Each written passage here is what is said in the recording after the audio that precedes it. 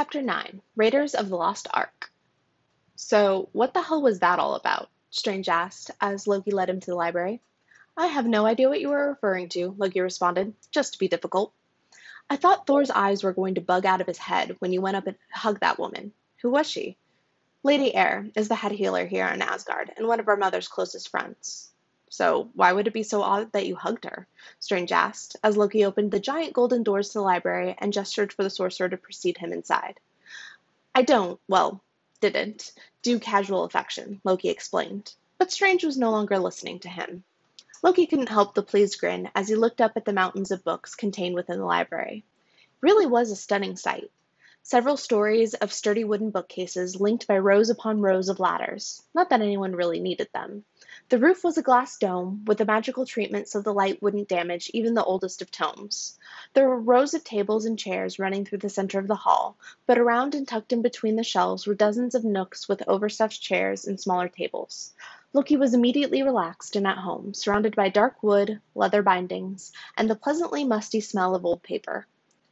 I could stay here and read for the rest of my life, and I'd barely make a dent, Strange breathed. I could stay here and read for the rest of my life, and I still wouldn't get through half, Loki responded pleasantly. This place is wonderful, isn't it? It's my favorite in all of Asgard. Loki led Strange over to one of his favorite corners. It had decent light, but more importantly, the comfiest chairs. On the way, they passed by an old tapestry that portrayed Loki and Thor performing some feat of bravery or another. Loki really couldn't remember the specifics. Strange pointed to it, eyebrows high. Loki rolled his eyes and gestured for Strange to sit. I swear, I keep forgetting you're actually a prince, and then I see things like that, Strange whispered. I suppose you never have been to New Asgard, have you? Loki mused, in a normal tone of voice. Oddly, the mortal winced. Loki shot him a confused look. Don't you have rules about not talking in a library? Strange asked, once again in a whisper. No, Loki said, understanding now, but we do have spells that prevent others from hearing any sounds made outside their sphere to prevent distraction. Oh, the sorcerer said in a normal volume, looking chagrined. So, where's the Asgardian version of a card catalog? There isn't one, said Loki, grinning wildly. The mortal was going to love this.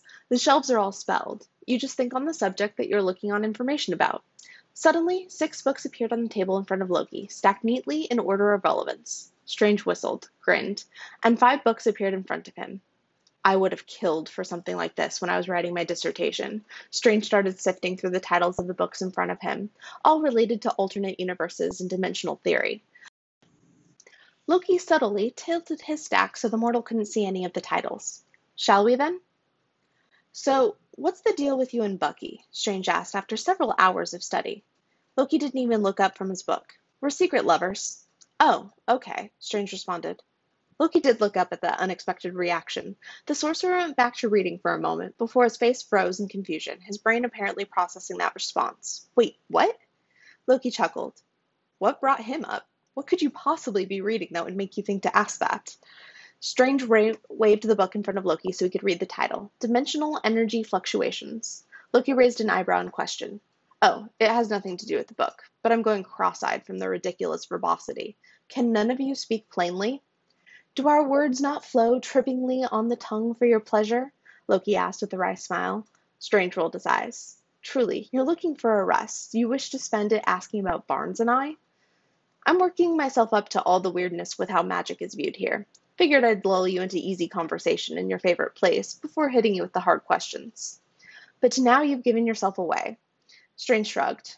I am still curious, though. You're the only one he'll really talk to. Hell, make eye contact with outside of Steve. Yet, you're a raging asshole with practically everyone. Willing to spill? What kind of raging asshole would I be if I spilled my secret so readily? Oh, now, come on. Some of my favorite people are asses, Strange cajoled. Add yourself in there and you have a deal, Loki bargained. Me?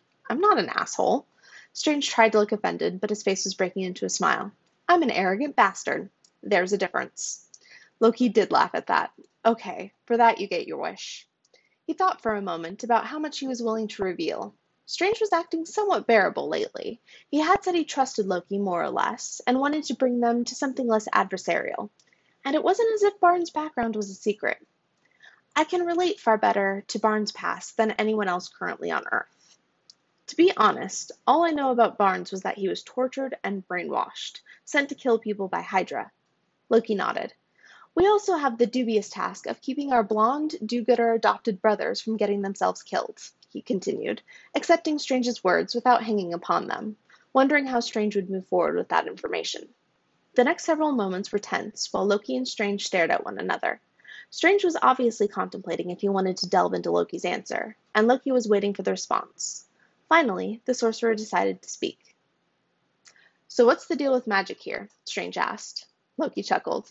I'm honestly not certain where to begin. There's a lot of history and social context to that question. Sure, magic is all around us here. You guys use it in everything. Your technology, your library, everywhere. Strange paused for confirmation. Loki nodded for him to go on. But Thor had to get sorcerers from Vanaheim to cast that spell. There were no sorcerers in Asgard other than you, and the way you reacted to it made me think it wasn't something he would normally do, that he'd look down upon it, but that doesn't make any sense. Think of magic like electricity. You don't need to know how to generate it to be able to use devices that require it, yes? Strange nodded. That's how magic is used here on Asgard, primarily. Through knowledge and study one years ago, relied upon, but not thought much of.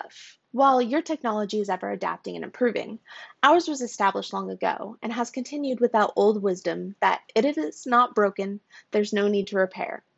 I believe it's a factor of our long lives. We're unchanging, eternal, yet stunted. So if everything is operating perfectly, what need is there for someone who wields magic? What could we possibly need them for? Strange nodded, looking thoughtful, but he didn't say anything, expecting Loki to continue. Unlike learning to be an electrical engineer, some people are born with the spark of magic in them. Some of the more powerful will do magic whether they wish it or no, often manifesting in specific forms related to their personality, like Thor's lightning. Women who are born this way are all trained to be healers. Men are taught enough to control the power they have and are expected to leave it at that. Why are women and men treated differently with magic? Isn't it all the same when you're born? Why are some careers on Midgard traditionally gender segregated? I wouldn't say women are treated less precisely, but they are treated as other. I believe the very controversial saying would be separate but equal, which is, of course, where you come in, Strange said, smiling in anticipation. Ah, yes. I believe it's a function of my nature, the god of mischief, wreaking chaos. I was never fated to play by the rules. When you add that to a mother who was from Vanaheim and quite the accomplished sorceress herself, along with my dubious roots slightly influencing a certain amount of gender fluidity, of course I wanted nothing but to learn magic. I learned to fight as well, certainly, rarely lost, and never if I was allowed to use my magic, except sometimes against Thor. But I was always denigrated, always seen as other. That's ridiculous. Obviously, you can't expect to succeed in a society if you just try to keep everything the same. There's always going to be new problems, new threats. Like the Skrull, Strange argued. I agree. It's a point I brought up to my father time and time again, to no avail. Thor, both in this universe and our own, seems to be learning that lesson. This one turning to a fairly ingenious spell is a good sign. Loki examined the markings on his blue hand for a moment. And in our universe, I now have 5 students, boys and girls, learning all forms of sorcery, not just healing. It's a step in the right direction. Strange looked uneasy for a moment, and Loki wondered what he had said to turn the man so introspective. He opened his mouth to speak, and then closed it again with a slight shake of the head. Loki raised an eyebrow. He wasn't sure he had ever seen the mortal so unsure about what was going to come out of his mouth. Finally, do you think I could learn your magic? Growing fondness aside, Loki couldn't help the immensely satisfied smile that question brought to his face. Strange shook his head exasperatedly, but still waited for Loki's answer. Perhaps. I've yet to meet a mortal who has been born with the spark. Scarlet Witch would be the closest approximate, in that she has internal sources of magic, even if they were sparked by an outside force rather than inborn. You do have some small, reasonable grasp on your magic that I do believe we could adapt to my own to serve your purposes. Perhaps even find a way to create stores of magic for you to tap into as I do my own. I might be convinced to put some effort into the matter. Loki grinned at the mental image of the Sorcerer Supreme sitting on the floor with Loki's newest students. It was rather delicious. Uh-huh. And what would I have to do for you to convince you? Strange asked, copping onto Loki's game immediately. Honestly, Loki couldn't think of a thing at the moment. The satisfaction was its own reward. But he couldn't let his aspiring pupil off that easily. He was sure there would be something down the line where it would be useful to have the so-called Sorcerer Supreme in his debt. I suppose I would agree to some favor, to be granted as needed at a time in the future. I can't even fully describe the amount of dread that thought causes. But I want to learn, Strange said, the last bit with certainty. That is what I like about you, Strange. I've always respected a desire to learn. Is it just me, or is this crossing a bit close into friendly? Strange asked suddenly. I agree. Be about your task, mortal. I'm ready to be rid of your company. Loki shooed the sorcerer to return to the book he had been avoiding. Neither man mentioned if they noticed the small smile in the other's face. But he couldn't let his aspiring pupil off that easily. He was sure there would be something down the line where it would be useful to have the so-called Sorcerer Supreme in his debt. I suppose I would agree to some favor, to be granted as needed at a time in the future. I can't even fully describe the amount of dread that thought causes. But I want to learn, Strange said, the last bit with certainty. That is what I like about you, Strange. I've always respected a desire to learn. Is it just me, or is this crossing a bit close into friendly? Strange asked suddenly. I agree. Be about your task, mortal. I'm ready to be rid of your company. Loki shooed the sorcerer to return to the book he had been avoiding. Neither man mentioned if they noticed the small smile in the other's face.